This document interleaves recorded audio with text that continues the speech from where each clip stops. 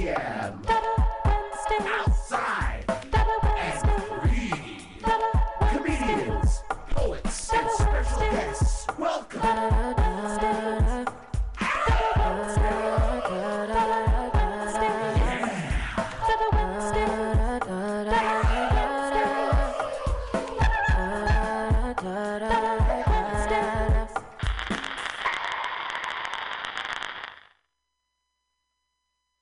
LSD, FAP, acid and fapping, fapping and acid, acid and fapping, fapping and acid, fap, fap, fap, fap, fap, fap, fap, fap, acid. Thank you. That song is called Acid and Fapping. San Francisco Mutiny Radio. San Francisco Mutiny Radio. Listen to live streaming radio or download a podcast and you can listen on the go. Listen to live streaming radio or download a podcast and you can listen on the go. San Francisco Mutiny Radio. San Francisco. TGIF at OMG. Third Fridays of every month at 7:30. Come to OMG on Savory 6th Street for TGIF. Thank gods it's funny. Every third Friday at OMG. Check us out. Free shows, great drink specials, hilarious comics every Friday. San Francisco, gouging ya. Here we go. Free comedy with Mutiny Radio. You know you love us. Third Fridays of every month. OMG, 6th Street. Come on out with your friends from Mutiny Radio. TGIF at OMG.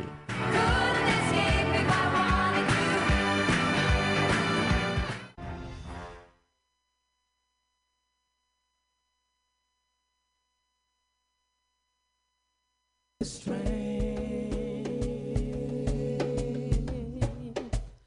this train, this train,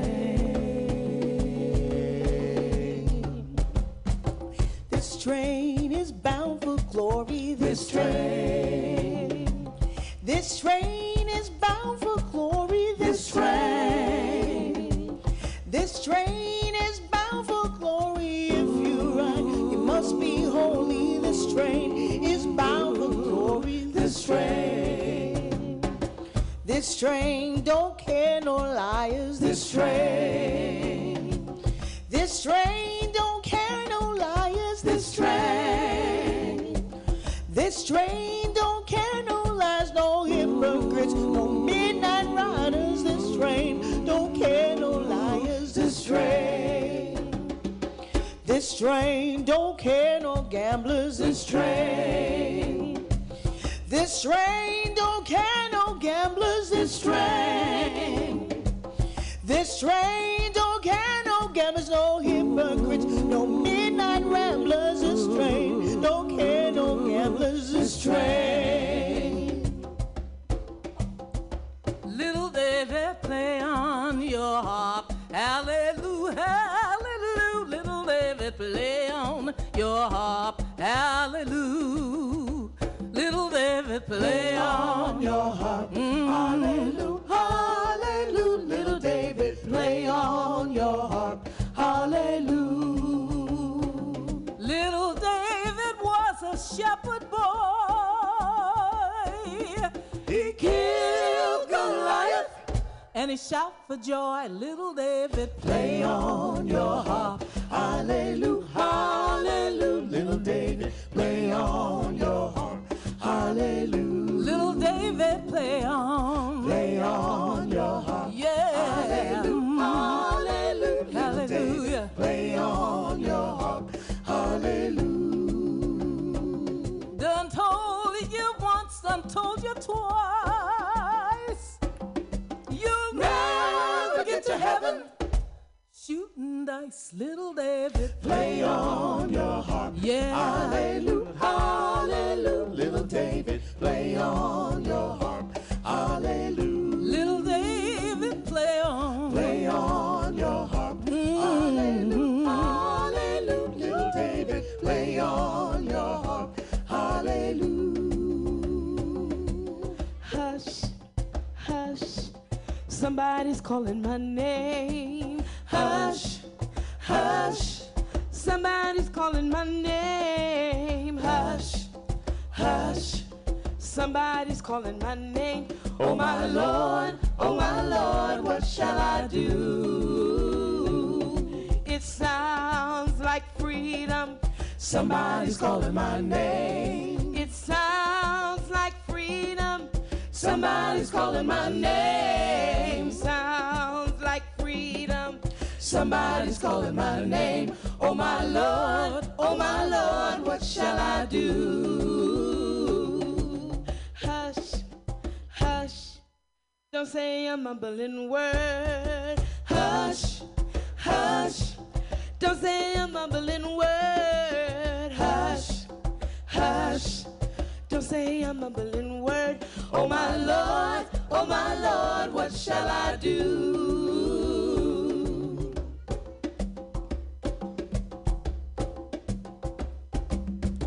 This train, this train, this train, this train.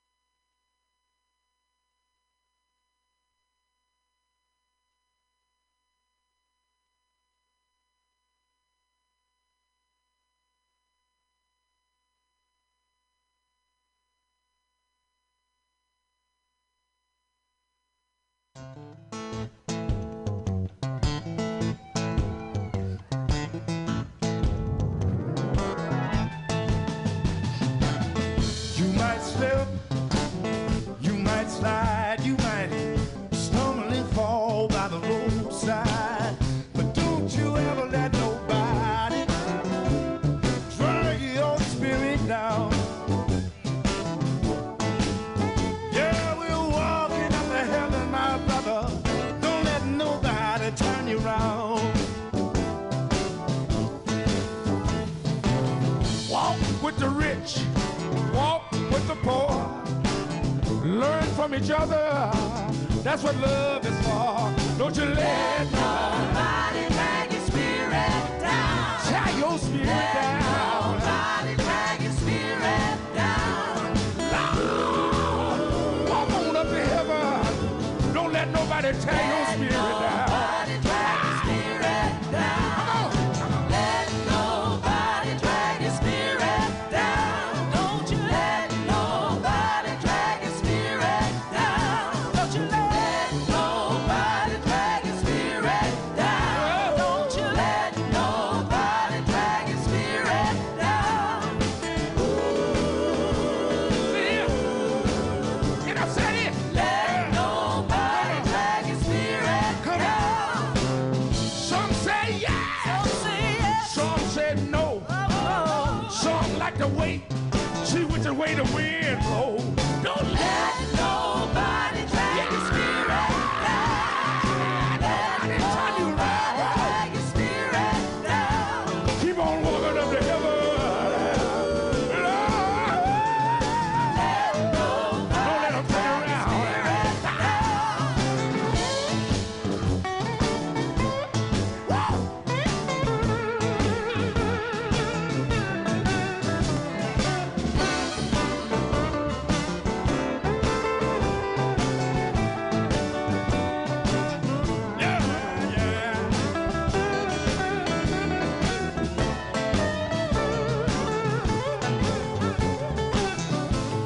Well, now, I might say things sound strange to you. I might preach the gospel. I believe it's true. I'll let nobody drag your spirit down. My spirit. Nobody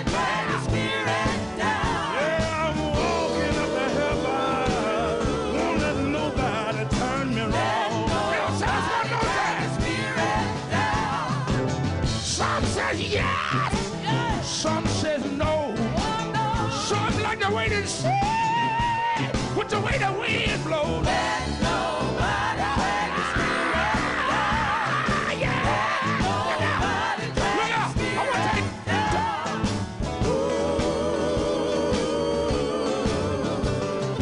Let nobody drag your spirit down. Yeah. Don't let them tear us down. Yeah. Yeah.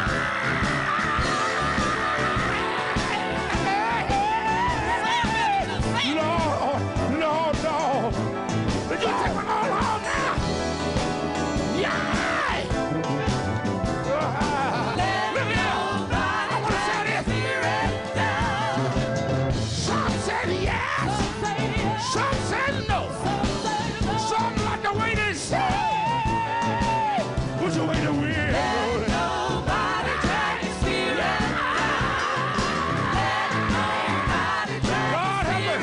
Here we go. Hold on. Don't let nobody turn you around. Oh,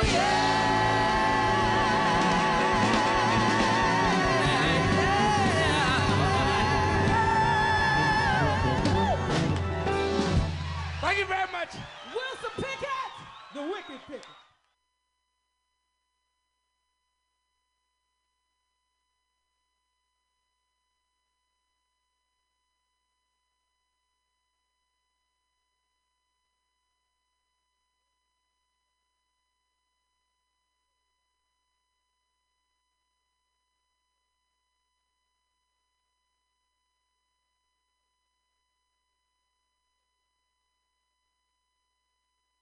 Walking, I heard a complaining and spied an old woman, the picture of gloom. She gazed at the mud on her doorstep. 'Twas raining, and this was her song as she wielded her broom. Oh, life is a toil and love is a trouble. Beauty will fade and riches will flee.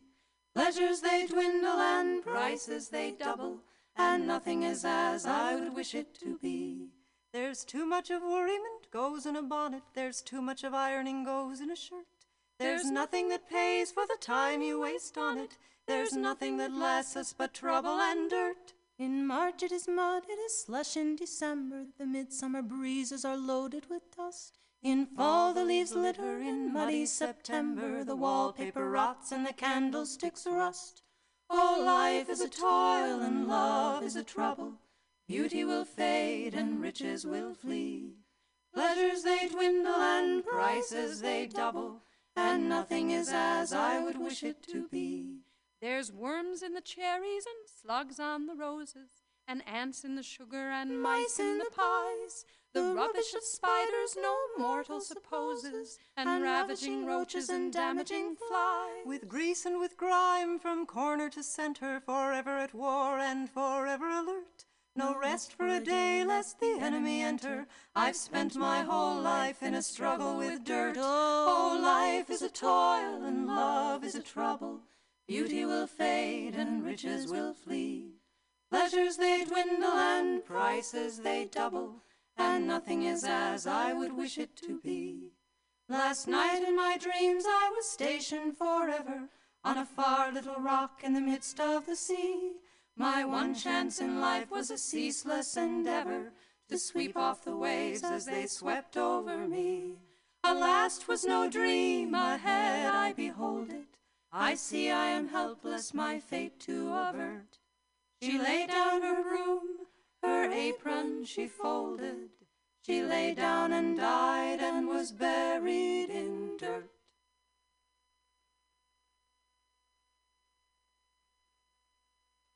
One day I was walking, I heard a complaining and spied an old woman, the picture. And good morning, Labor and Love fans. This is the B, and you're tuned to Labor and Love on Mutiny Radio. Mutiny Radio here at 21st and Florida, 2781 21st Street. The name of the show is Labor and Love, and you just heard Ann Hills with the Housewife's Lament. life spent cleaning up dirt. Finally, she's buried in it at the end. Before that, we had Linda Tillery and the Cultural Heritage Choir with 2 songs. This Train and Don't You Ever Let Nobody Get Your Spirit Down. Okay? This is the B, and this is Mutiny Radio, where we tell you how it is. If one person gets $1 they didn't work for, someone else worked for $1 they didn't get. If you don't have a seat at the table, the negotiating table, that is, where you work, you're on the menu. And never, but never let anyone into your heart who is not a friend of labor. It's only a waste of time. Labor and Love Radio, where the labor meets the road. Welcome, everybody. And if it's Saturday at 10, this must be Labor and Love. And welcome to the show. Labor history, opinion, commentary,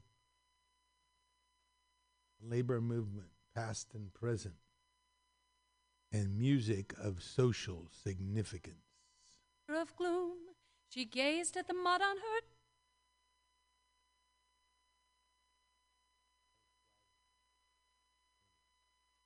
Okay, what have we got for you today? Well, we've got Tina Turner singing her song, Nutville, Tennessee, where she came from. Tina Turner, widely appreciated, both as an artist and respected as a person. Someone who went about her business, who escaped an abusive relationship. People try to make some kind of a superwoman out of her, but she always insisted that she wasn't.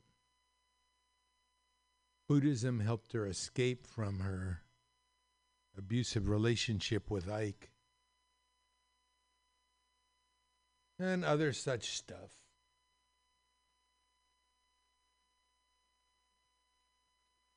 Solidarity News, Labor Radio, Labor History in 2.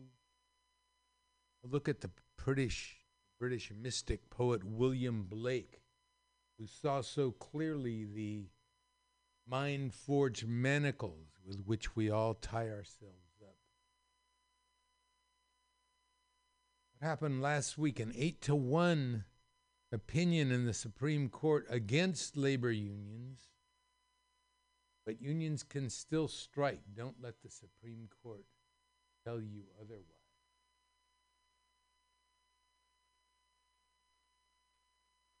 Minneapolis general strike. We missed last month of May. San Francisco strike of 1934, and the other, even bloodier strike in Minneapolis. Mother actually was a witness. Who was Luisa Moreno, union organizer for the ages? Situation Room, how the Republican plans are attacking families. Eduardo Galeano, great voice for liberty and freedom.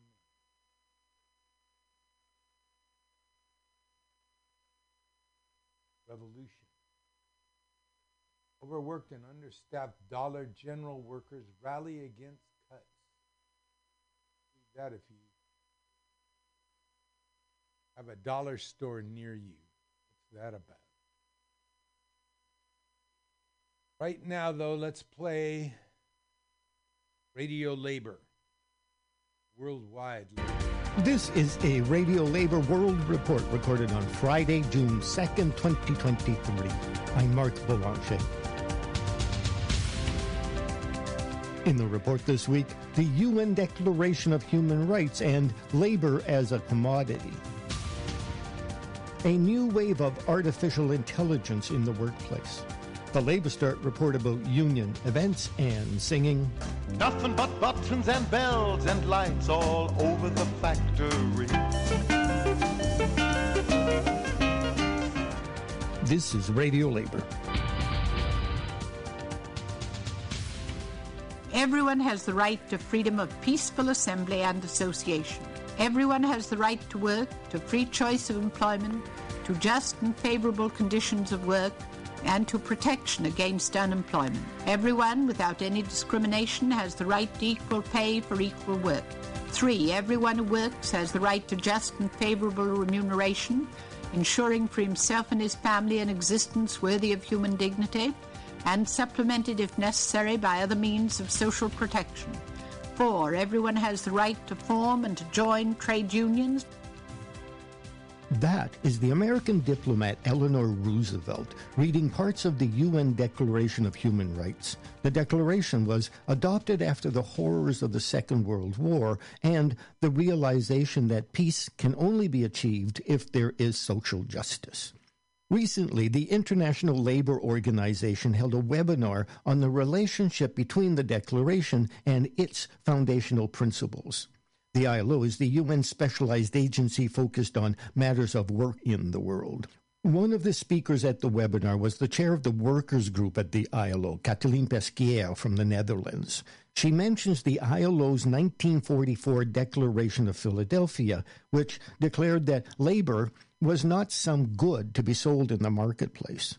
She also mentions the ILO's Convention 87, which is an international law that calls for freedom of association. In other words, the right to join a labor union. Ms. Pesquier. Let me start by emphasizing again the uniqueness of the ILO, which goes back to 1990. Many people don't realize how unique it was that in 1919 the ILO was established, which is a labor organization after the war. It was really the recognition that if you want to do something about peace, you have to start with social justice. But to start with social justice, recognizing that you need employers and workers on board, not just as advisors, but really as participants, as taking responsibility, as being part of decision-making. That was unique. There were, I think, almost no countries at all in the world that did have a system like that already in place. So I think that's really important to emphasize. Yes, solidarity, but also adversarial issues. And in 1919, there were a number of them. But I think the importance was the recognition that if you want to make progress together, you have to sit down, listen to each other, and negotiate progress. If it comes to the preconditions for that, to be able to play that role, unions have to be independent from government and independent from enterprise. And the other way around, business has to be independent from government. And that is a fundamental starting point, I think. The second thing is that if I look into how the UN has developed its notion of civic space, it's really important to realize, and I took this from this UN guidance note from 2020, that says civic space is the environment that enables people and groups to participate meaningfully in the political, economic, social, and cultural life of their societies. It means that those actors should be able to express themselves freely in full security and affect change peacefully and effectively. And this requires mechanisms that allow effective access to information, dialogue, and the expression of dissenting and unpopular views.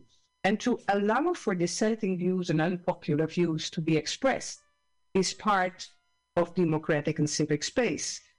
And let me then come to what is the strong concern on the union side. When societies suppress the voices of unions, when they don't allow freedom of association, when they stop unions from doing what they're trying to achieve, then very often also civic space is in danger. And that is why we think it is very, very timely that today we are expressing the importance of the Convention 87 and the Declaration of Human Rights and how they relate to each other. where unions cannot participate and be active freely and independently. Very often other actors also cannot do that. The I2C, the International Trade Union Confederation, has a global rights index tracking a decade-long erosion of workers' organization and collective bargaining rights, very closely connected to restrictions of freedom of speech and assembly. And in our view, there is another strong connection, which is the importance of the Philadelphia Declaration, putting an emphasis on the fact that labor is not a commodity.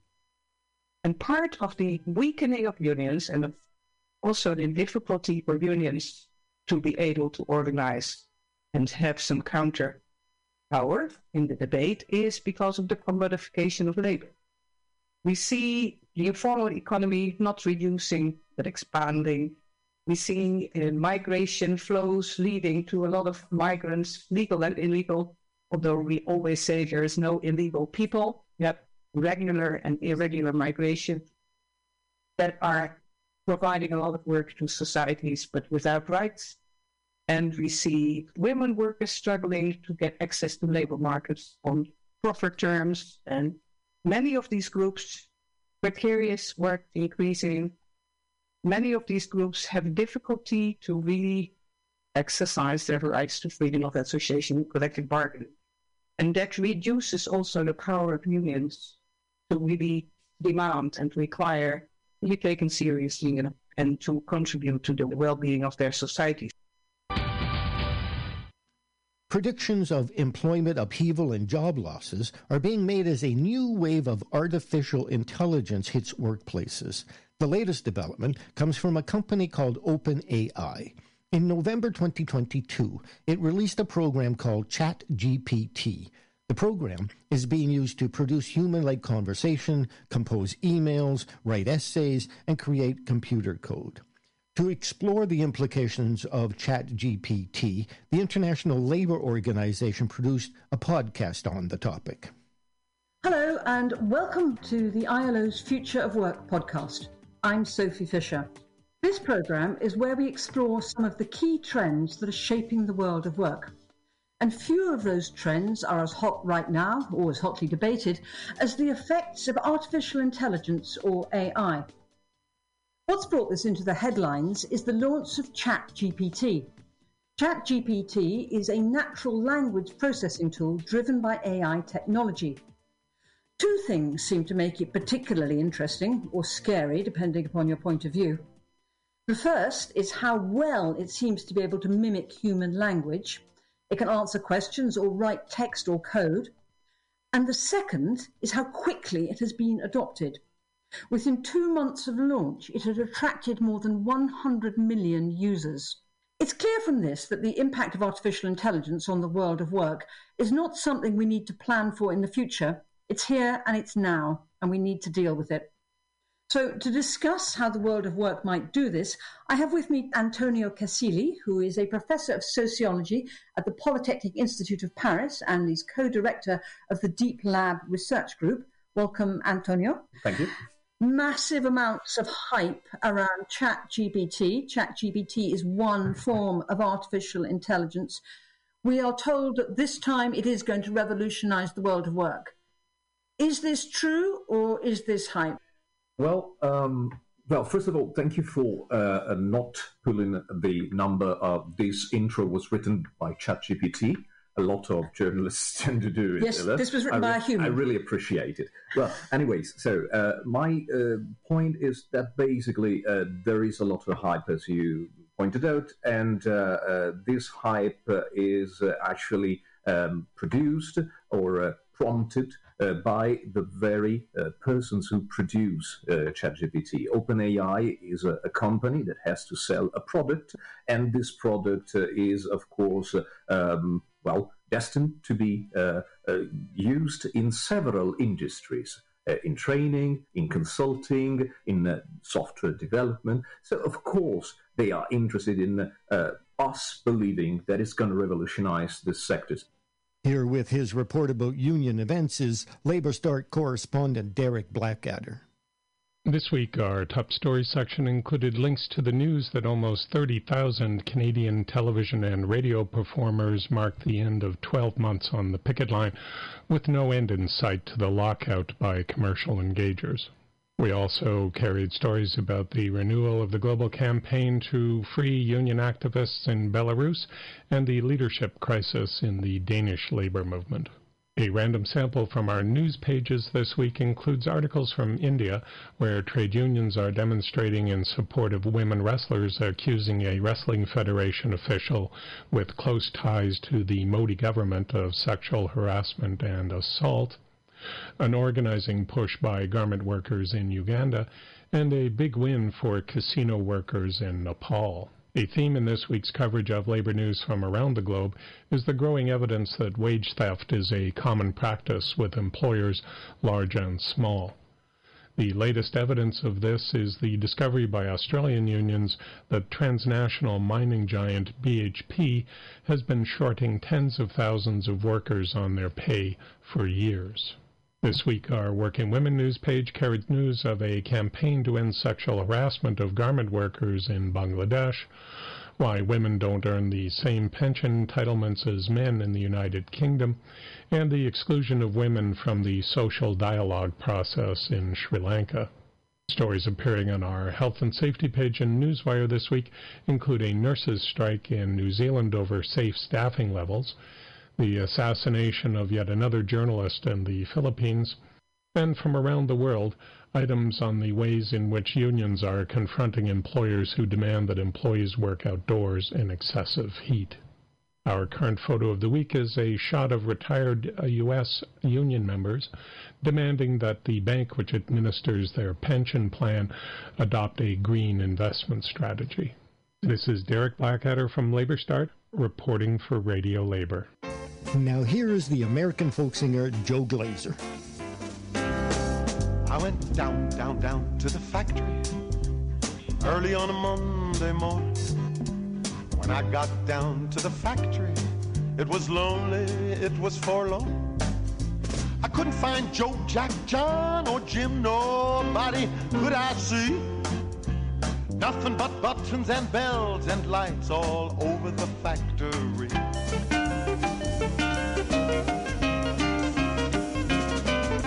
Well, I walked into the foreman's office to find out what was what.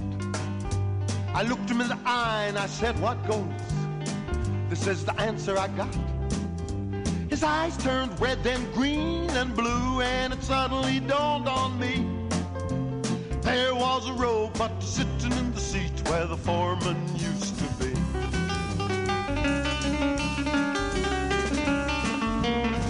And I walked all around, up and down, across that factory. I watched all the buttons and the bells and the lights. It was a mystery to me. I hollered Hank, Frank, Ike, Mike, Joe, Jack, Don, Dan, Roy, Ray, Ed, Fred, Pete. And a great big mechanical voice boomed out, all your buddies are obsolete. All your buddies are obsolete. All your buddies are obsolete. Well, I was scared. I was worried, I was sick as I left that factory. Decided that I had to see the president of the whole darn company. When I got up to his office, he was rushing out the door with a scowl upon his face. For there was a great big mechanical executive sitting in the president's place.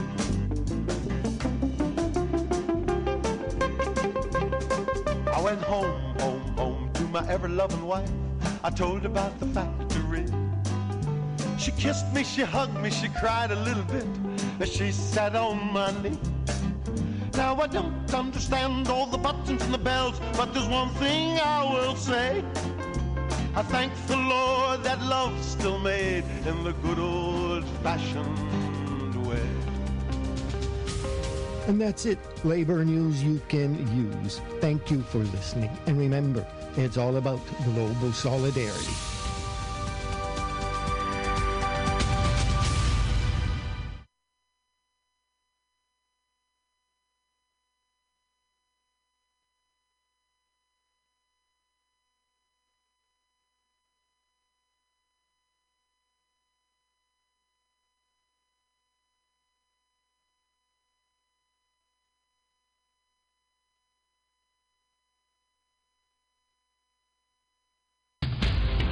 This is Solidarity News on Radio Labor. This is an article about artificial intelligence.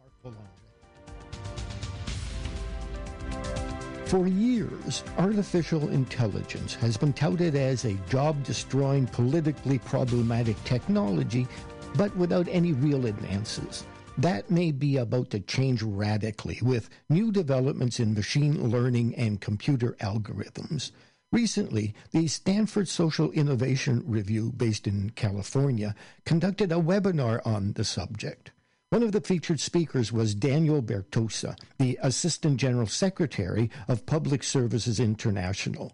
The PSI represents some 30 million public sector workers in 154 countries. Mr. Bertosa. If you look at the history of capital and labour relations, especially since industrialisation, it's essentially one of power between capital and labour, and the employer controlled the capital, and particularly where there was unemployment, a reserve pool of labour, that gave capital quite a lot of power in terms of their negotiating that contract, either a direct legal contract or a social contract with labour. One of the things that labour has had, and particularly skilled labour has had since industrialisation, is quite a detailed understanding of the production process. And it's often been better than the boss. So even if the boss owns a printing press or a machine, and even if the boss can find a worker at some point to run it, if you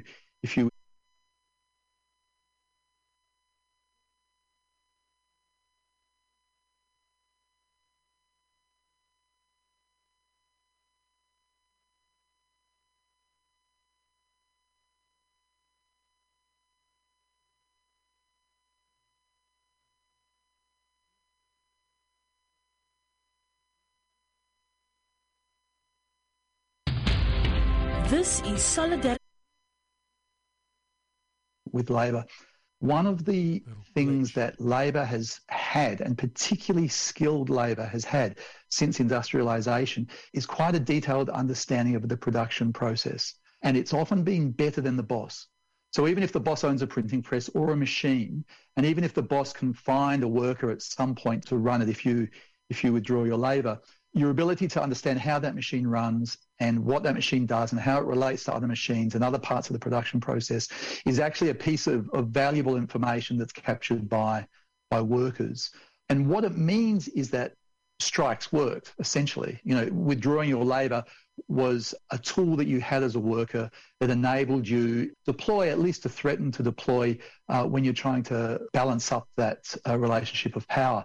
And these days we don't see as many strikes, but the idea of the problems of retention of skilled labour or quiet quitting, however you want to look at it, at least in the short term, labour had some specialised knowledge about the process of production that was valuable and difficult to replace.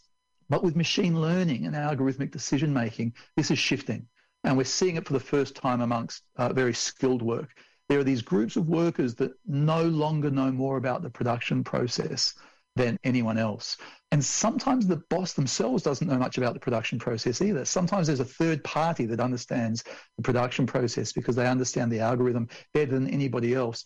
And this represents quite a fundamental shift in power between labour-capital relations. I don't think it's absolute, but I do think it's significant. And I think it sits underneath a lot of the shifts that we're seeing. And it means a couple of things. It means workers need to be concerned and focused a lot more about understanding and monitoring the changes, not in the general sense, but as they impact and are applied to the production process in a worker's workplace or sector. That is becoming much, much more important. And the second thing that's quite important is that they need to be involved in implementing the co-management of these systems, these algorithmic systems and machine learning, before the change is introduced. Because unlike in the past, once the change is introduced, it's very, very difficult to claw that back. I also think, and this is partly because I work for the Global Union Federation that represents public service workers, we need a much better understanding about the public good nature of data. Too many of the stories that are being told is about data as being gold or oil, something that you can dig up. And it makes sense because it is essentially extractive, what's going on with modern capitalism. But unfortunately, treating data like an old-fashioned commodity misses some of perhaps the more important and subtle elements. because it's often a networked commodity, or it's a commodity that has traditional monopoly or public good values. So we think we need to think about it much more like a power network or a water network, as opposed to a lump of coal. And when it comes to governments and government workers, this is really important, because governments are traditionally tasked with keeping a whole lot of data, and we trust governments with our data. We don't, but we need to for some purposes, and we focus the fact that government will have this data, and we need to hold them to account. And government needs this data to do some very basic governing. And increasingly, government no longer owns the data that it needs to do governing, or that it needs to do democracy. So whether it's really basic stuff like controlling traffic in a city, which is a basic city management task, if Google Maps owns all that data, then cities are reliant on private corporations to do its basic governing. School test results are another area that are being increasingly commodified. And if it's government's job to educate its citizenry, and if that has a public good nature, then we've got to grapple with the very real issues of what happens when private corporations own this data, and they own it in a way that's valuable only at an aggregate level and not at a specific level. And then the last point in there is that workers are increasingly they create this data, but as individual data points. And this data is not that valuable as an individual data point. It's only valuable when it's collectively owned. And what worries me is that the corporations in particular are capturing these large sets of data, and it's going to be very, very hard to claw that back after the fact. Because once that data has been commercialized and property rights have been allocated to it and it has a value, the politics of the situation mean it's very, very hard to regulate that after the fact. And I think just quickly, there's a couple of very quick implications of this. One is the productivity gains that we're seeing aren't able to be captured by workers, and that's driving inequality both within the workforce but across countries, depending on who owns the companies that own the data. And I think that leads us to who sets the rules. And we're seeing increasingly trade agreements dealing with property rights in data and the regulation of data. And these trade agreements, essentially what they do is stop governments from regulating certain things. And so what that's doing is it's stopping the ability of workers and governments from introducing the regulation into these important areas of life before we realise that we need to regulate them. And because these treaties are binding, they're very hard to get out of, because there's a lot less debate about trade negotiations as opposed to perhaps a national legislative proposal. A lot of the debate about the implications is going on before the average worker realises that they've lost something. And so I think all of these areas from a worker's perspective are absolutely critical before you can even get into some of the sort of daily issues that workers raise about the fact the boss has bought a piece of proprietary software that now tracks them. Sitting behind that are all these broader political economy issues that if they're not grappled with institutionally and collectively, workers and their unions won't have any chance to actually try to claw back some of that power in the workplace, because the tools and the institutions... This is Solidarity News on Radio Labour.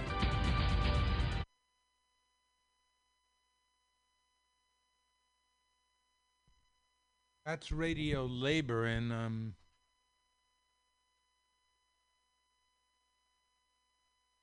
here's another one. Will artificial intelligence destroy jobs? Try that one.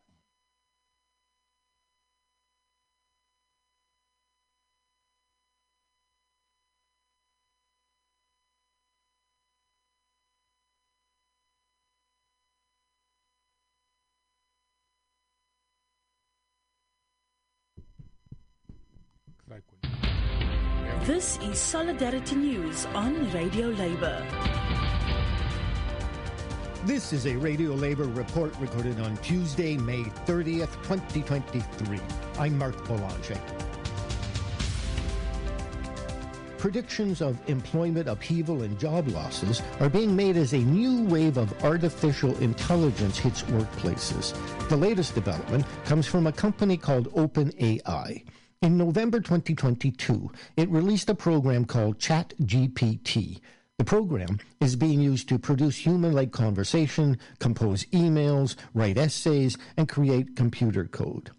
To explore the implications of ChatGPT, the International Labor Organization produced a podcast on the topic. Well, we've already heard this one, so let's listen to some music.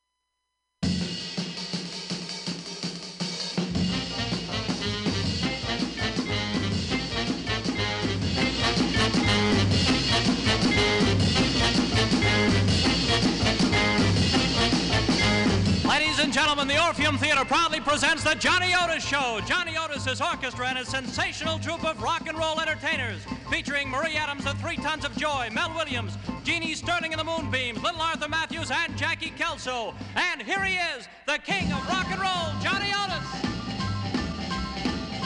Well, come on, cats, let's rock this joint tonight. I said, come on, cats, let's rock this joint tonight. Shake it loosey, baby, everything is gonna be alright. We'll be rocking and a-rolling, jumping till the broad daylight. Yeah, we'll be rocking and a-rolling, jumping till the broad daylight.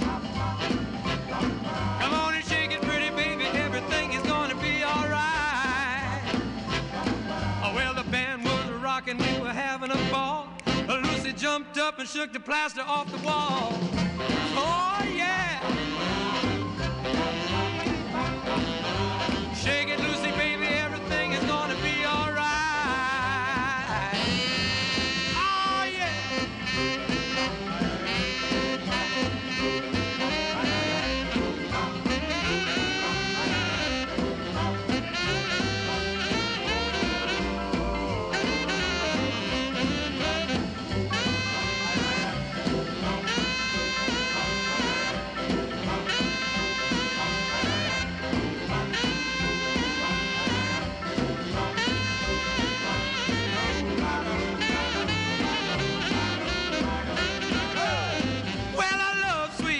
Cause her kisses are so juicy when she kisses me goodnight.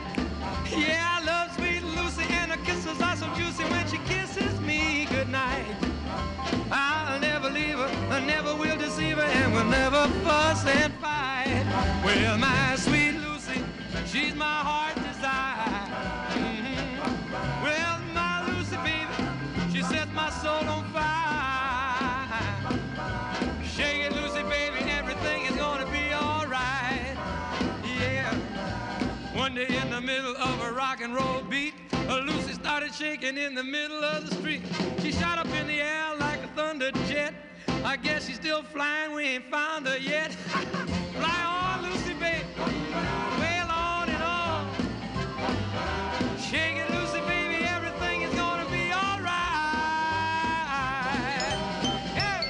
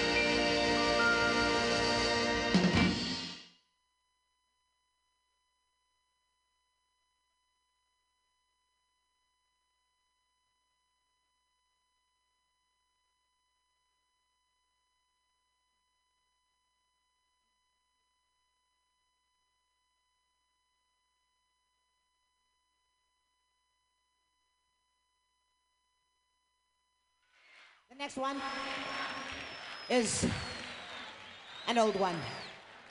It's called Nutbush.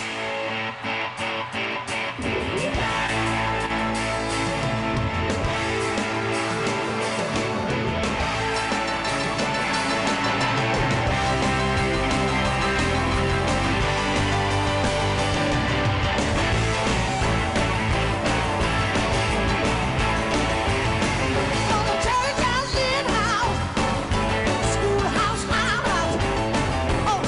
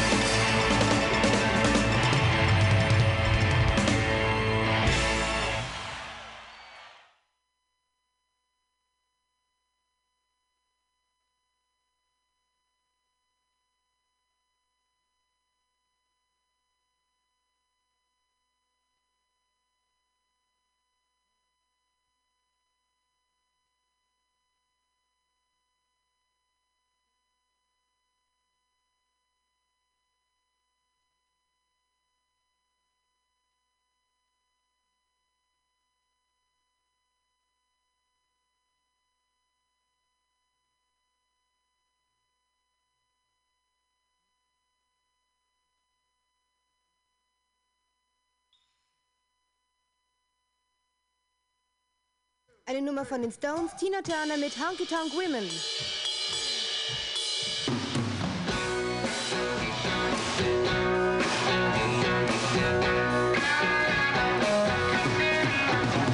I met a gin soaked ballroom man in Memphis. He tried to fool me upstairs for a ride.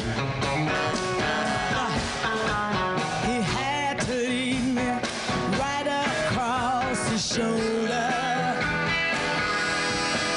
'Cause I just can't seem to drink you off my mind. Let me tell you why. I'm a honky-tonk woman. Said, give me a honky-tonk man. Ooh, yeah. I laid a VIP in New York City. But I had to pull myself out of a fight with his wife. Later, the man covered me with roses. Yes, he did. He blew my nose and then he blew my mind. And I'm gonna tell you that I'm a honky-tonk woman. Said now, give me a honky-tonk man. Give it to me now.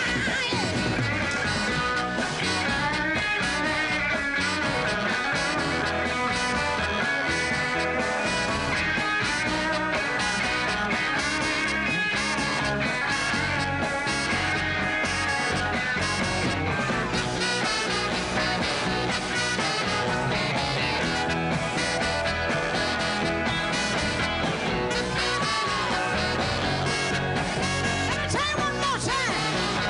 Listen. Said I'm a honky-tonk woman. Now, give me a honky-tonk man. Ooh, yeah. I'm a honky-tonk woman.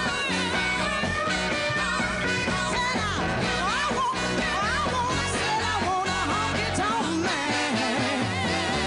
Yeah.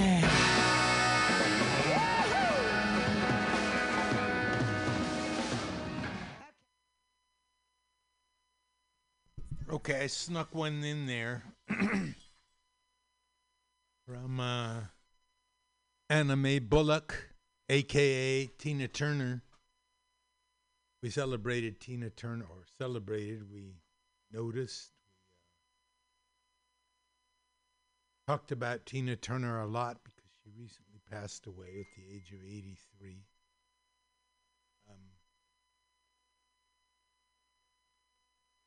She always projected in her act an assertive woman who is in control, a woman who came right in your face and said it, and didn't really give a damn about what people thought of it. She was born Anna Marie Bullock in Nutville, Tennessee. That was the title of one of the songs we just played. When you get to Nutville, just keep going. Better just keep going. She started to work with Ike Turner at the age of 16, and Ike's come in for a lot of negative commentary, deservedly so, even by his own admission. He always was never faithful to Tina. He gave her the name Tina Turner. He was one of the real pioneers of rock and roll. Man who labored in the 50s now, playing rock and roll, proto-rock and roll songs, and never got recognition for it. A couple of times his own work was co-opted by other artists, and he didn't get credit for it. He designed the whole act, and evidently she choreographed it. But her life was horrific. Some of the things, if you see the documentary called Tina, she tells just straight out, graphically, what Ike would do to her. They had a hit with Proud Mary, the Creedence Clearwater Revival, which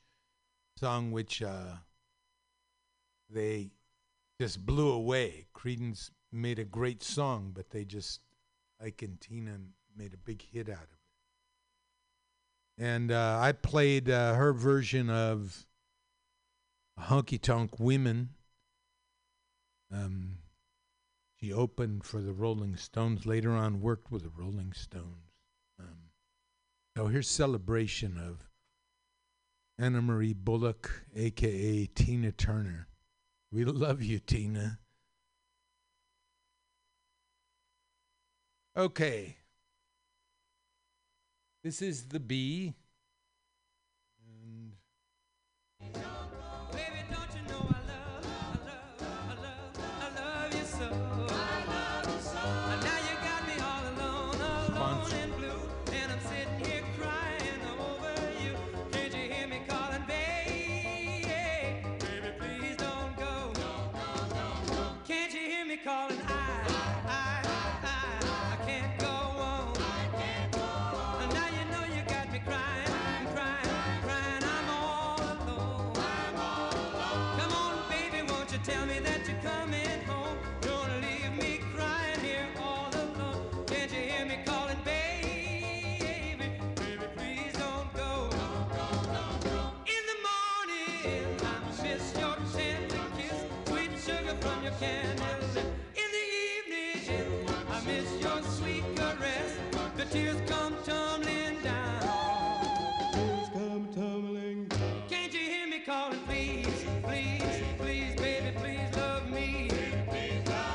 All I wanna do is ease this misery. Someday, baby, when you're really all alone, you're gonna think about me and you're gonna come back home. okay, if you live in the Mission, I have good news for you. There's a great restaurant specializing in Mexican food at 20th and South Van Ness. It's called San Jalisco. Como Mexico no hay dos. Common saying, no hay dos. There are two of this thing. Y como San Jalisco tampoco. For over 40 years, the Ibarra family has been serving up the very best in Mexican food to the people of San Francisco. What's your favorite? Enchiladas, tacos, chilaquiles, the ultimate in birria, the best salsa and chips in town brought to you before you order. How about your favorite vegetarian omelets, burritos, and tacos? Vegetarian, they got them. Find them all and more at San Jalisco, corner of 20th and South Van Ness, in the very heart of the Mission. Come on down to San Jalisco, where the food tells you you're in Mexico. And I can add to that a personal opinion. The very best in Mexican food, as well as quote-unquote American dishes. Okay, let's take a little break here and get on to part 2 of our show. With me. How I miss your sweet kiss, your Incidental music today is from Johnny Otis, the greatest Johnny Otis show. Keep the light shining through, baby.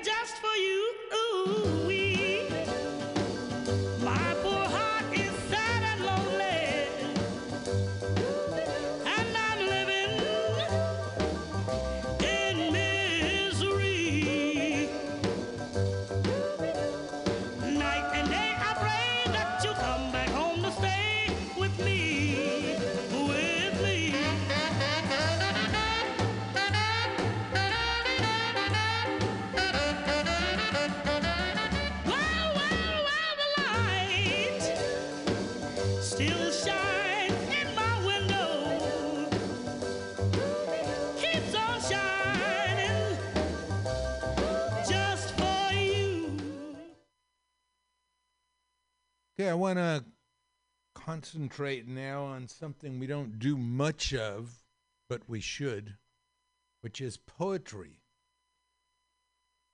I want to start with William Blake. William Blake was an English poet, painter, and printmaker, largely unrecognized during his life. Blake is now considered a seminal figure in the history of poetry, visual art, the Romantic Age.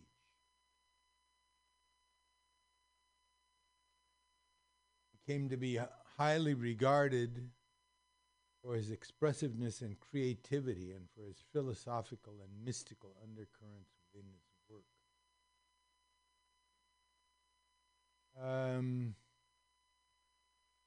Blake is one of the mystics, but he absolutely could see. He was absolutely on the side of working people.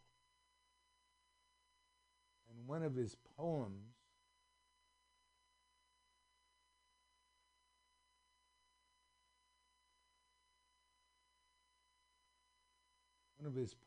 is called London.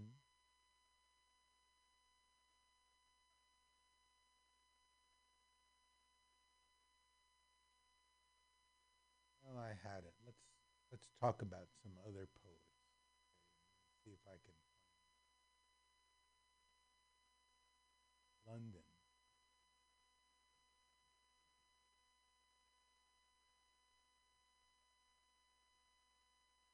William Blake. Mind-forged manacles.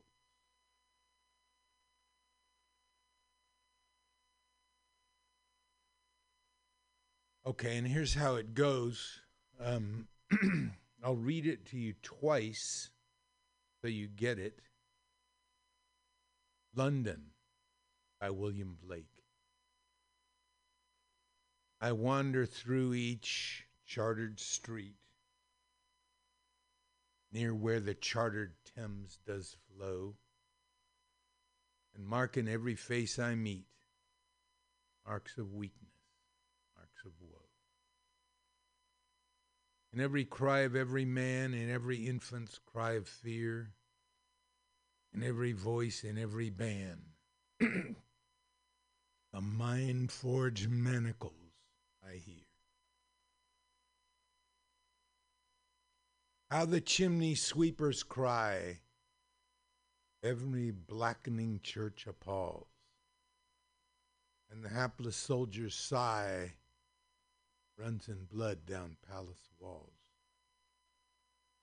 Most through midnight streets I hear how the youthful harlots curse, blasts the newborn infant's tear, and blights with plagues a marriage. So this poem is about bondage.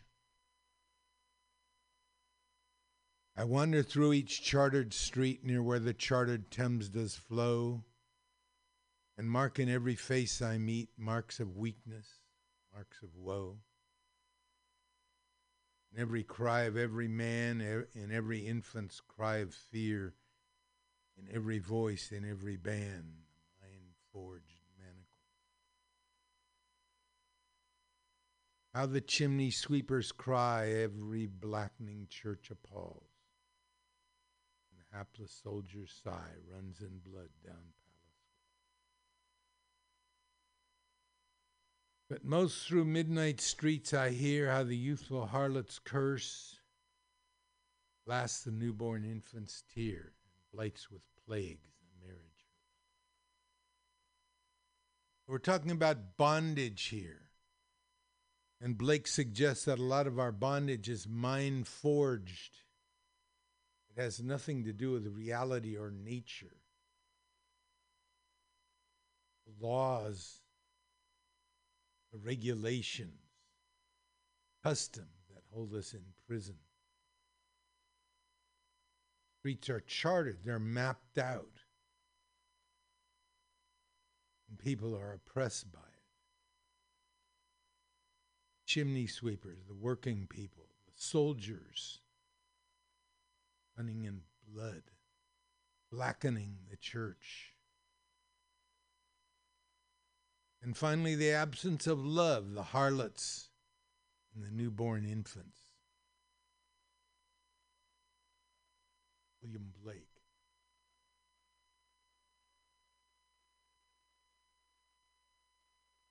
Okay, see what else we got.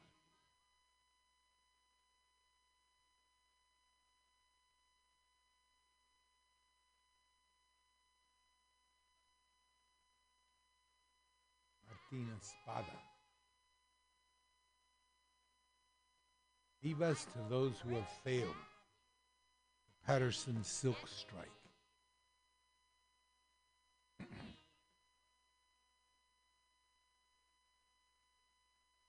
Prefaced by Walt Whitman. Vivas to those who have failed, and to those whose war vessels sank in the sea, and to those themselves who sank in the sea, and to all generals that lost engagements, and all overcome heroes, and to the numberless unknown heroes equal to the greatest heroes known. Martina Espada writes, "The red flag." The newspaper said the strikers would hoist the red flag of anarchy over the silk mills of Patterson. At the strike meeting, a dyer's helper from Naples rose as if from the steam of his labor, lifted up his hand and said, "Here is the red flag," brightly stained with dye for the silk of bow ties and scarves. Skin and fingernails boiled away for $6 a week in the dye house. He sat down without another word and sank back into the fumes, name and face rubbed off by oblivion's thumb like a Roman coin from the earth of his birthplace, dug up after 1,000 years, as the striker shouted the only praise he would ever hear.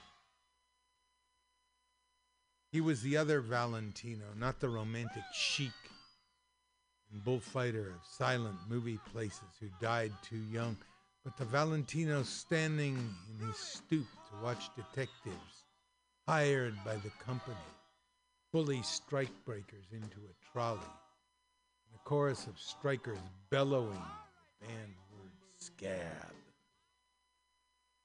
It was not a striker or a scab, but a bullet fitted to scatter the crowd, pulled the cork in the wine barrel of Valentino's back. His body, pale as the wings of a moth, lay beside his big-bellied wife. 2 white-veiled horses pulled the carriage to the cemetery. 20,000 strikers walked behind the hearse, flooding the avenue like the river that lit up the mill, surging around the tombstone.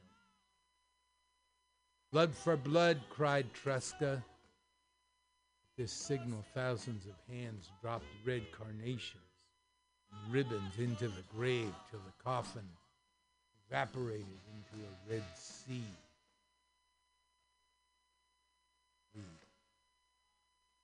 Reed was a Harvard man. He wrote for the New York magazines. Big Bill, the organizer, fixed his good eye on Reed and told him of the strike.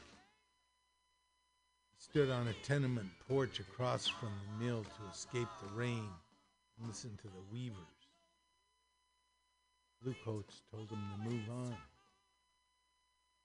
Harvard man asked for a name to go with the number on the badge, and the cops tried to unscrew his arms in their sockets. When the judge asked his business, Reed said, "Poet." The judge said, 20 days in the county jail. Reed was a Harvard man. He taught the strikers Harvard songs, the songs with which rebel words at the gates of the mill.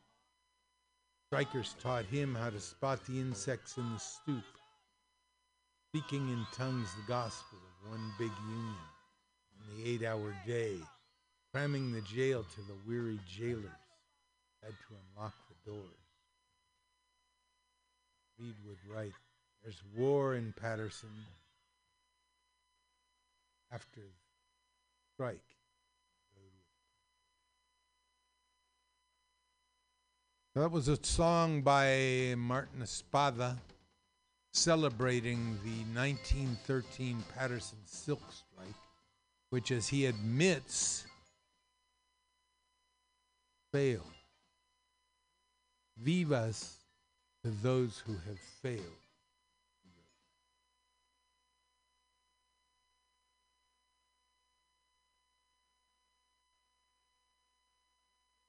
One more. June Jordan.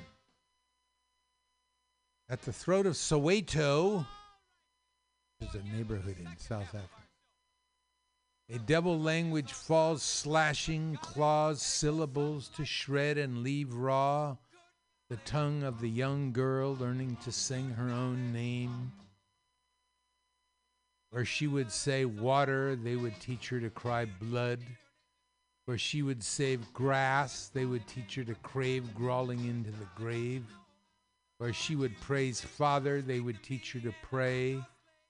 Somebody please do not take him away. Where she would kiss with her mouth my homeland, they would teach her to swallow this dust. But words live in the spirit of her face, and that sound will no longer yield to imperial erase. Where they would draw blood, she will drink water. Where they would deepen the grave, she will conjure up grass. Where they would take father and family away, she will stand under the sunshine. Stay. Where they would teach her to swallow this dust, she will kiss with her mouth my homeland and stay. With the song of Soweto, stay. The song of Soweto. And you can find these poems of protest, resistance, and empower, online at the Poetry Foundation website. Let's listen to some labor history and then a couple campaigns that are going on right now.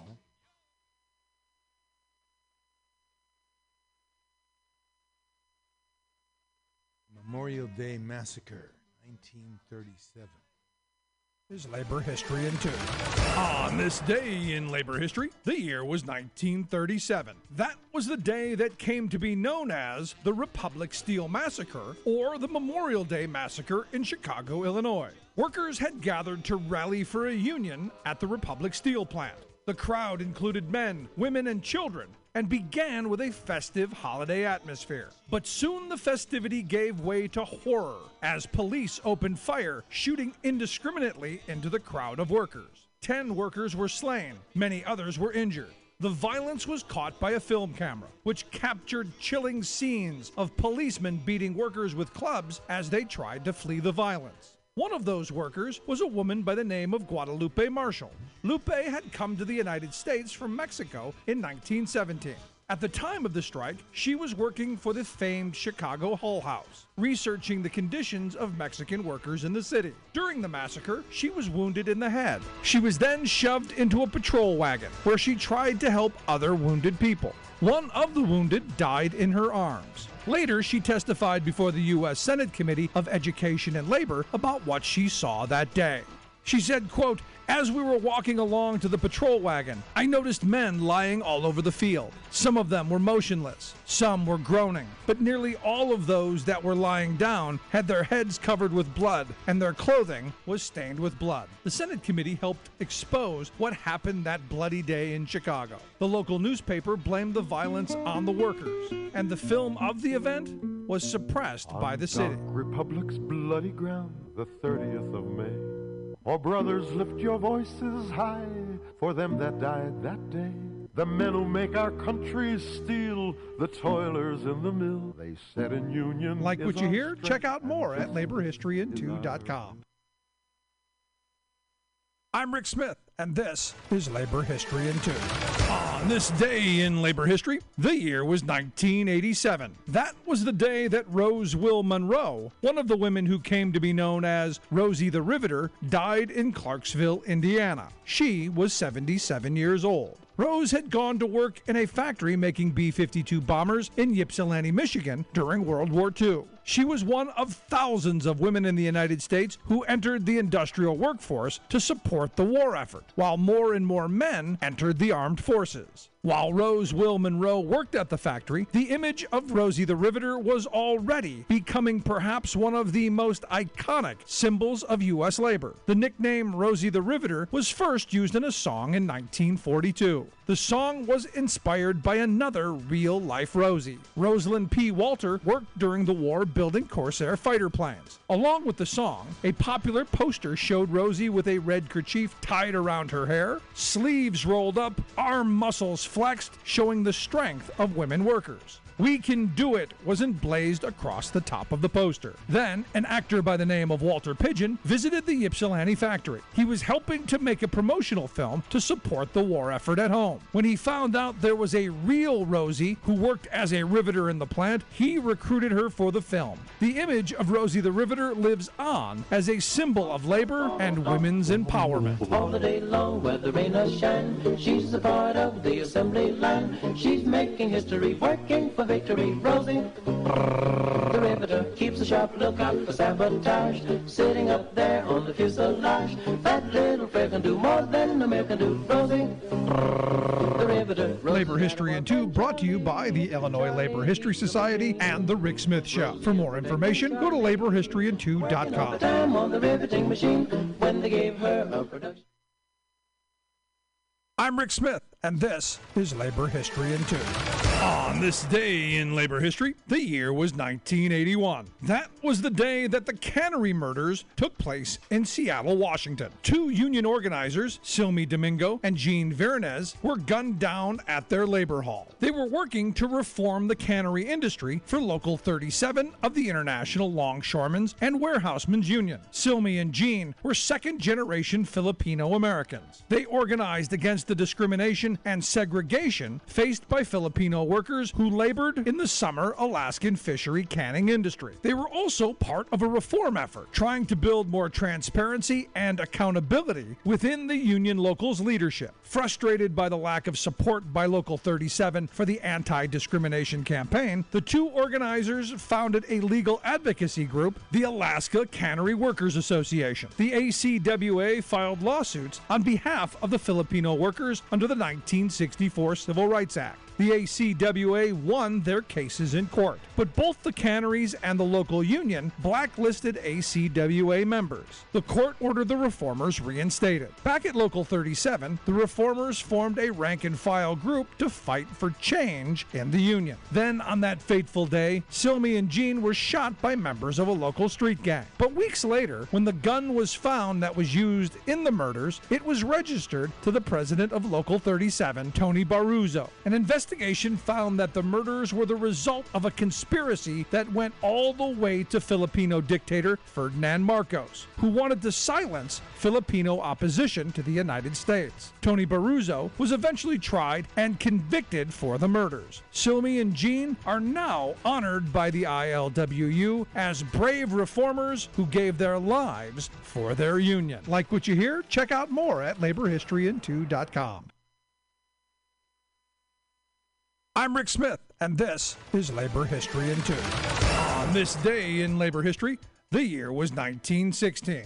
That was the day that John Grina, an Italian immigrant miner, walked out of the St. James Mine in Aurora, Minnesota. The mine was part of the Mesabi Iron Range, the richest deposit of iron ore in the United States. The Mesabi Range takes its name from an Ojibwe word meaning Great Mountain. John Grina was frustrated with the long hours and low pay in the mines. Soon, 8,000 miners joined him on strike. The strike was led by the industrial workers of the world. The workers demanded an end to the contract labor system. Under this system, they were paid for the amount of iron ore they mined instead of a daily wage. This meant that those assigned to easier-to-work mines earned more. To get a good assignment, you often had to bribe the manager with gifts. The workers went on strike to end this system and to fight for the 8-hour day. But the mine owners were determined not to give in. They brought in hundreds of armed guards to oppose the strikers. One miner was killed in a fight at the Oliver Mining Company. At the funeral, mourners marched under a banner that read, "Murdered by Oliver Gunmen." Organizers for the IWW union were jailed. Without the leadership, by September, the strike had ended. Although the strike failed to reach a formal settlement, most of the mines did institute pay raises and the 8-hour day. From the Monongahela Valley to the Mesabi Iron Range, to the coal mines of Appalachia, the story's always the same. For more information, go to laborhistoryin2.com, like us on Facebook, follow us on Twitter at laborhistoryin2. Once I made you rich enough. Okay, let's move now to some contemporary issues. And just recently, the Supreme Court, conservative Republican Supreme Court, voted 8-1 with a couple of the more liberal justices chiming in that in a case, let's read what the case was. The question the Supreme Court considered in the Glacier case was whether the employer could sue Teamsters Local 174 in state court over damages caused by a strike when ready-mix concrete was allegedly left to harden in trucks. Prior court cases say that an employer can't sue a union in state court over activity arguably covered by the National Labor Relations. Instead, the employer has to go to the National Labor Relations. The Supreme Court did not order the trial court to decide against the union, just that the case could be allowed to proceed. It left open the possibility for the state courts to dismiss the case again. There is an exception, though, if striking employees intentionally damage employer property or don't take reasonable precautions to protect employer property. For example, in one case, employees walked out of a foundry when molten iron was ready to be poured, which the court found could have caused substantial property damage. The exception is narrow: property damage that is intentional or caused by lack of reasonable precautions. It doesn't include things like economic losses due to temporary closure of a store or factory, strawberries rotting in the field because farm workers are on strike, or milk going sour in the fridge because baristas have walked out. The trial court in Washington dismissed Glacier's claim because it found that the Teamsters strike action was arguably protected under the National Labor Relations Act. Washington State Supreme Court affirmed. The United States Supreme Court has now overruled that decision and sent the case back to the trial court because it says that, assuming the facts alleged in the employer's complaint are true, the union did not take reasonable precautions to prevent concrete from hardening. The Supreme Court did not order the trial court to decide against the union, just that the case can be allowed to proceed. It left open the possibility for the state courts to dismiss the case again, depending on what the NLRB does about a pending unfair labor practices complaint against Glacier related to the same strike. NLRB issued its complaint against Glacier after the Washington State Supreme Court affirmed dismissal of the state court case. The U.S. Supreme Court explicitly did not rule on whether the lawsuit would have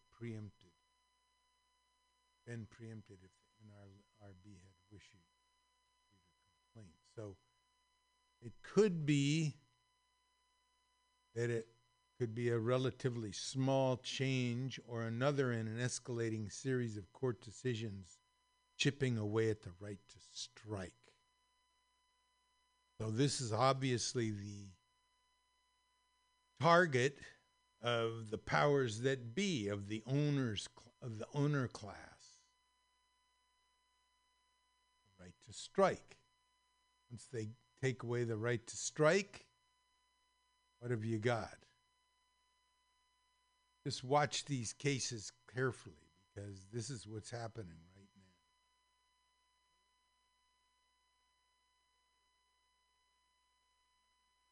now. Okay, I wanted to talk about Luisa Moreno today, because Luisa Moreno is one of the ragers on this course called Womanaka. Let's see. Where did I put it?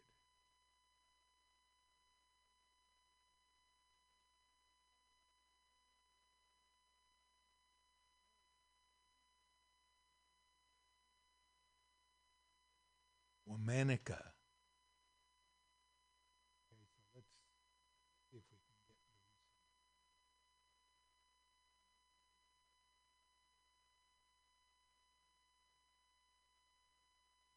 make you feel isolated and scared. Listening to one another is how we build strong and supportive communities. That's why Planned Parenthood is sharing stories of resilience and hope from real people who've had abortions. Let's help create a world where everyone can get the care they need. This is an introduction from End stigma. Live in Vegas is back with more energy, more excitement, and more of the artists you want to see, like Katy Perry, Seal, Carrie Underwood, Keith Urban, B-52. Visit LasVegas.com. Contributions as a labor organizer and civil rights activist were just as significant. Let's talk about Luisa Moreno. Blanca Rosa Lopez Rodriguez was born on August 30th, 1906 in Guatemala. Her family was upper class and sent her to a boarding school run by nuns in Oakland, California. She returned to Guatemala as a teenager, but for Blanca, school was over. At the time, women in Guatemala weren't allowed to go to college. But Blanca wouldn't accept this. She organized a group to lobby for a woman's right to higher education, and won. After that, Blanca spent a few years in Mexico City. She spent her days writing news articles and her nights writing poetry. In 1928, Blanca moved to New York City with her artist husband and infant daughter. To help pay bills, she worked long hours for very little pay at an industrial garment factory. It was there that Blanca experienced a political awakening. She and her fellow workers, many of whom were people of color, faced additional discrimination. Blanca started participating in strikes. At one, she was beaten by the police. She shed her birth name, separating herself from her wealthy family who didn't approve of her radical politics. She selected two new names instead. Luisa, after the Puerto Rican labor leader Luisa Capetillo, and Moreno, dark in Spanish. A literal nod to the non-white working-class people she wanted to fight for. In 1930, she registered with the Communist Party. Fed up with poor working conditions, Luisa finally quit her job at the garment factory in 1935, joined the American Federation of Labor, and became a full-time organizer. Luisa's first stop was Florida, where she organized tobacco workers who labored for hours under the hot sun for meager wages. This was the first of many wins. Next, Luisa joined the United Cannery, Agricultural, Packing, and Allied Workers of America. She traveled across the country and successfully organized beet harvesters in Colorado, pecan shellers in Texas, and cannery workers in California. She went on to become vice president of the organization. Luisa was elected to the CIO Council, becoming its first Latina and first female member. In 1938, Luisa combined her passion for workers' rights and civil rights and founded El Congreso de Pueblos Habla Española, or the Spanish-speaking People's Congress. More than 1,000 delegates from upwards of 120 organizations gathered in a compact, poorly air-conditioned room in Los Angeles for the Congress's first convention. Luisa enraged the audience with stories of unsafe working conditions, often swept under the rug by shady business owners. One worker's face was seriously deformed while working in a chemical factory. Another lost 3 fingers while operating machinery. A railroad worker lost his leg while on the job. The Congress worked tirelessly to earn protections from deportation and discriminatory legislation, as well as for housing and education reform. The organization was a monumental resource for Spanish-speaking laborers in California. After World War II, a new, potent fear of communism was sweeping across the country. Louisa had only been involved in the Communist Party for a short time, and already retired from organizing. But her radical history was enough to make the U.S. government suspicious and to consider her a threat. In 1950, Louisa was issued a deportation notice.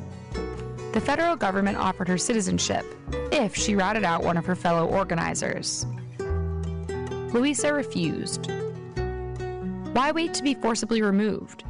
So, in November of that same year, Louisa went ahead and returned to Mexico alongside her daughter and her second husband, a former Navy man and activist named Gary Bemis. Louisa emerged once again as an organizer, as fierce as ever. She made her way back to Guatemala and worked for the Guatemalan Labor Federation until a CIA-sponsored coup overthrew the Guatemalan president in 1954. After Louisa's husband passed away in 1960, she moved to Cuba, then under the rule of communist Fidel Castro, and organized workers there for some time. Louisa spent the rest of her days in Guatemala. She died on November 3, 1992, at 85 years old. All month, we're talking about ragers. For more information, find us on Facebook and Instagram at Womanica Podcast. Special thanks to Liz.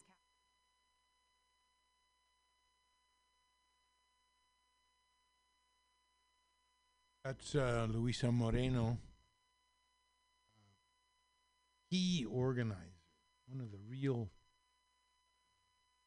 strong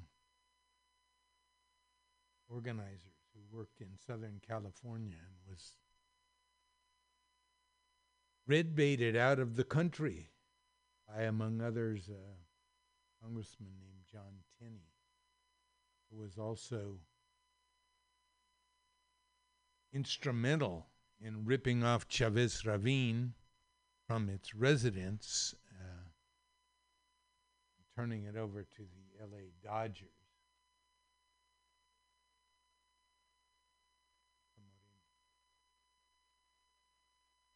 Okay, here's one.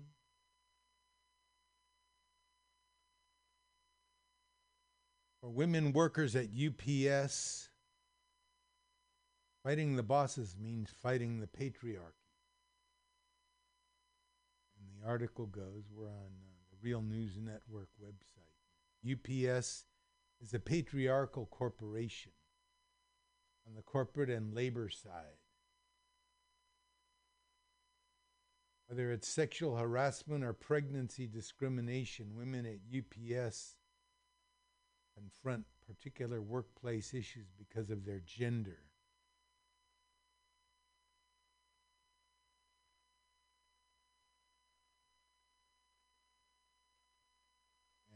This article features an interview with Michelle Espinosa, feeder driver out of Teamsters Local 135 in Indianapolis, about the gender discrimination she's battled at the company and the work she's doing to help other Teamster women.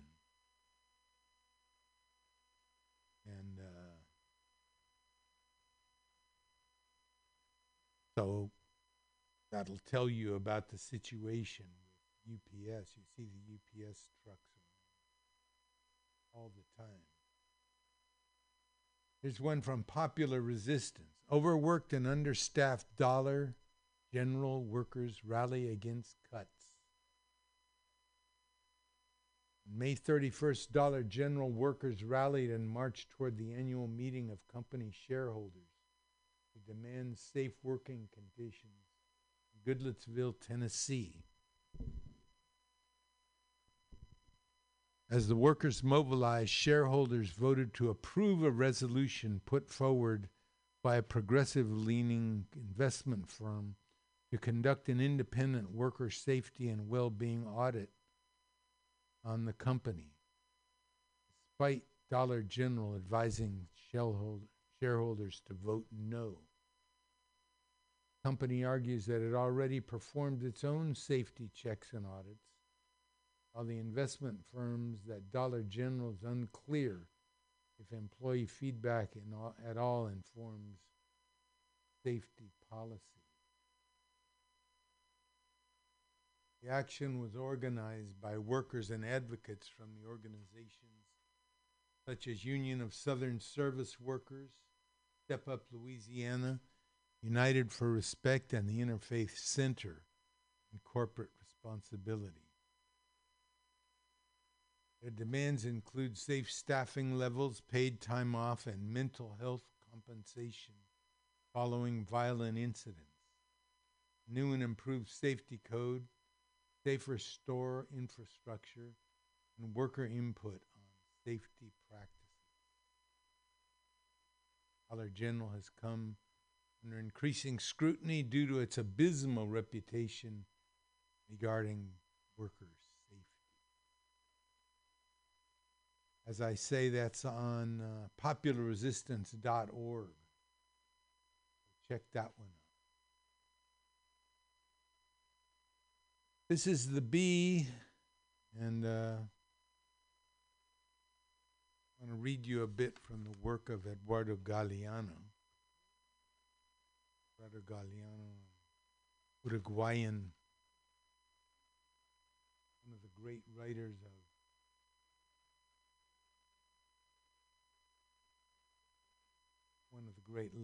Latin American writers, inspired by the Cuban Revolution, helped give Latin America fiction a worldwide readership.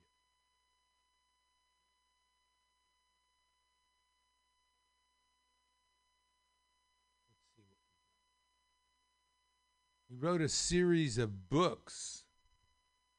It first started out kind of as a sociologist, chronicling the ripoff of resources from Latin America under the Spanish crown. His newspaper career began at the age of 14 when he drew cartoons for El Sol, weekly of the Uruguayan Socialist Party. Sometimes he illustrated columns with Raúl Sendic, trade union leader, who subsequently became the leader of the Tupamaros guerrilla group. But something happened to his writing, so here's an example of the kind of things that he wrote. This one is called A Calendar of Days, and it's an almanac of different dates. So let's start with May 29th. Vampires.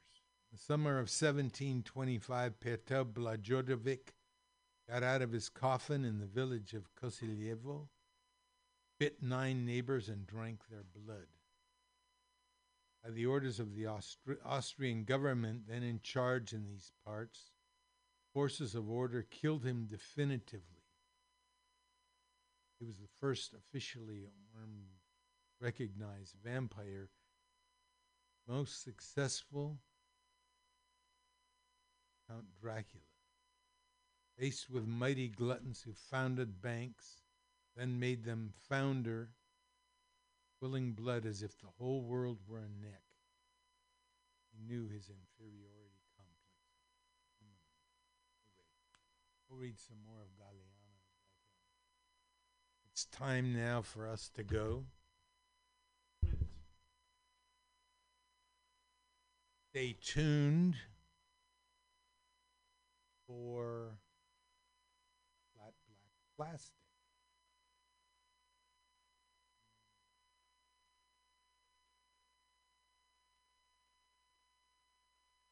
Every Mirage.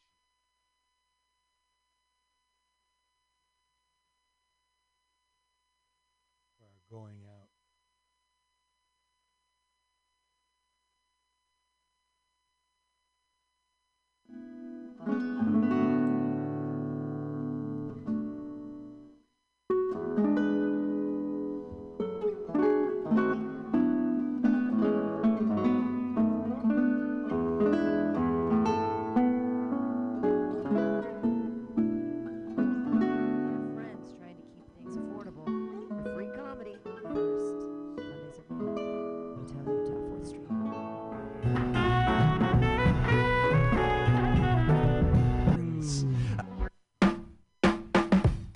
Weekly comedy at the best neighborhood bar in the city.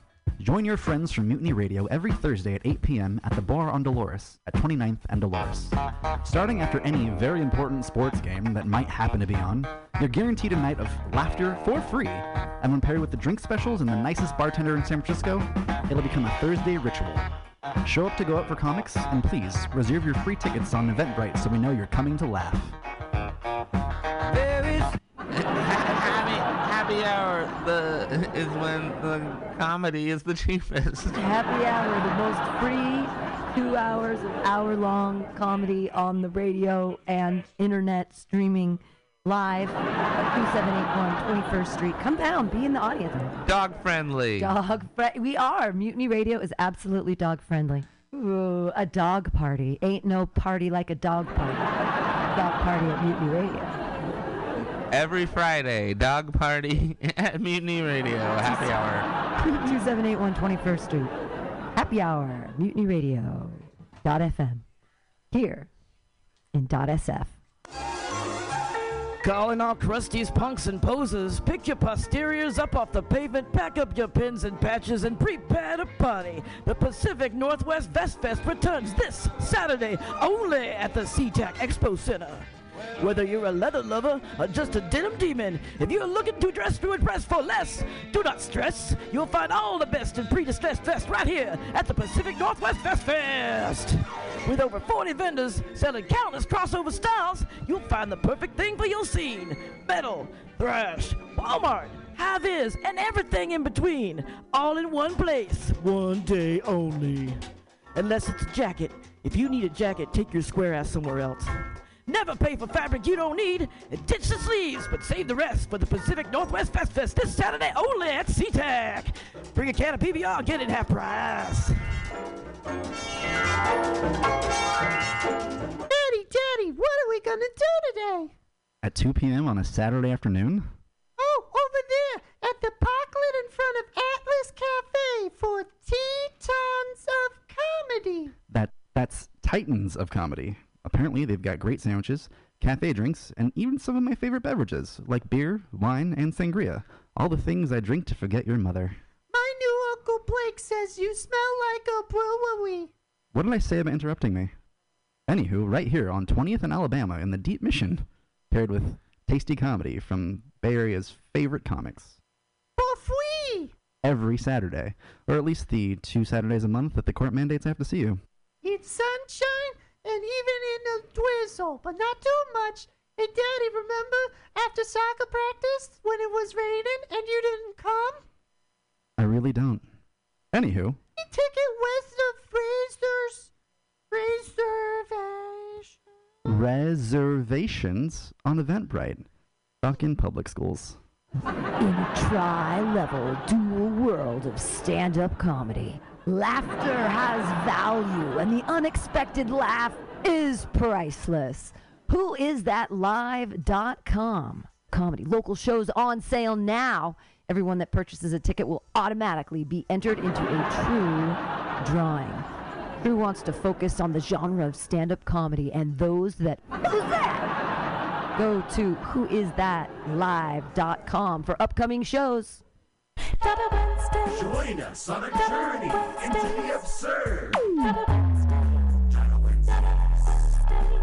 Radio Havana, 1109 Valencia, at 22nd in San Francisco.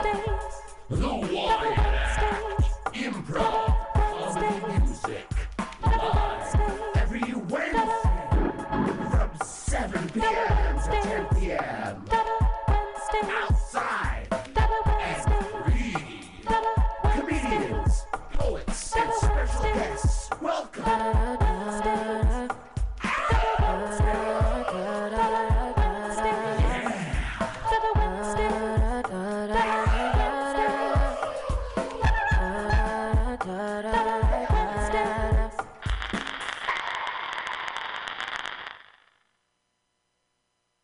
LSD, FAP, acid and fapping, fapping and acid, acid, fapping, fapping and acid, fap, fap, fap, fap, fap, fap, fap, fap, acid. Thank you, that song is called Acid and Fapping. San Francisco,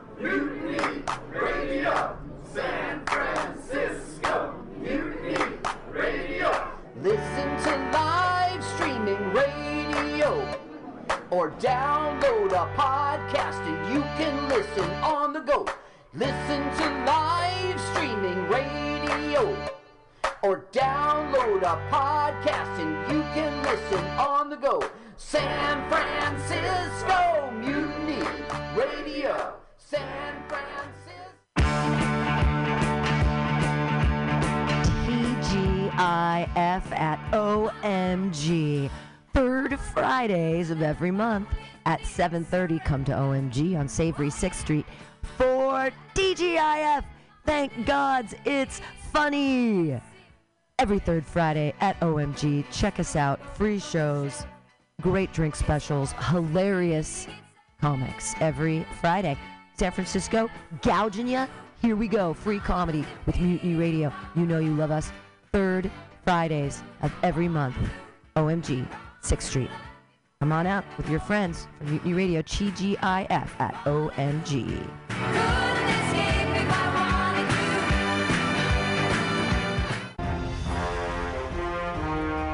Are you tired of swimming through a sea of podcasts? Are ye on a raft without a paddle? Well, gather around me, sea dogs, and get aboard me pirate ship as we set sail for the seas of MutinyRadio.fm. From there, you can captain your own pirate ship as you sail through over 44 different shows for all of your listening pleasures. They've got live comedy to small business advice, LGBTQ friendly to sports, vinyl to gutter punk. MutinyRadio.fm has the best programming the internet ocean has to offer you. I bet my peg leg on it, or I ain't scurvy shit-faced McRat.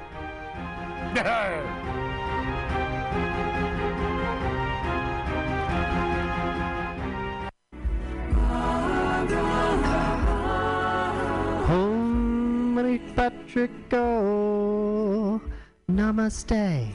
Every Monday at 6 p.m., it's Joke Workshop, streaming live on MutinyRadio.fm. Lift the veil from your third eye on joke creation and what it takes to be a stand-up comic in the 5 shakasanas of San Francisco's comedy scene. This all-ages open mic invites pre-sign by Venmoing $2 to $5 at Mutiny Radio. Join us live for a small and special audience at the Mutiny Radio Studio and Gallery Performance Space, 2781 21st Street at Florida Street in the deep Mission. Every Monday at 6 p.m. Does my ponytail look cool? Thank you. Namaste. Tuesday used to be the most unlikely night for fun. But every week at 6 p.m., come to OMG. Or at least the 2 Saturdays a month that the court mandates. Radio Havana, 1109 Valencia, at 22nd in San Francisco. The Wyatt Improv Comedy Music, live every Wednesday from 7 p.m. to 10 p.m. Outside and free. Comedians, poets, and special guests, welcome.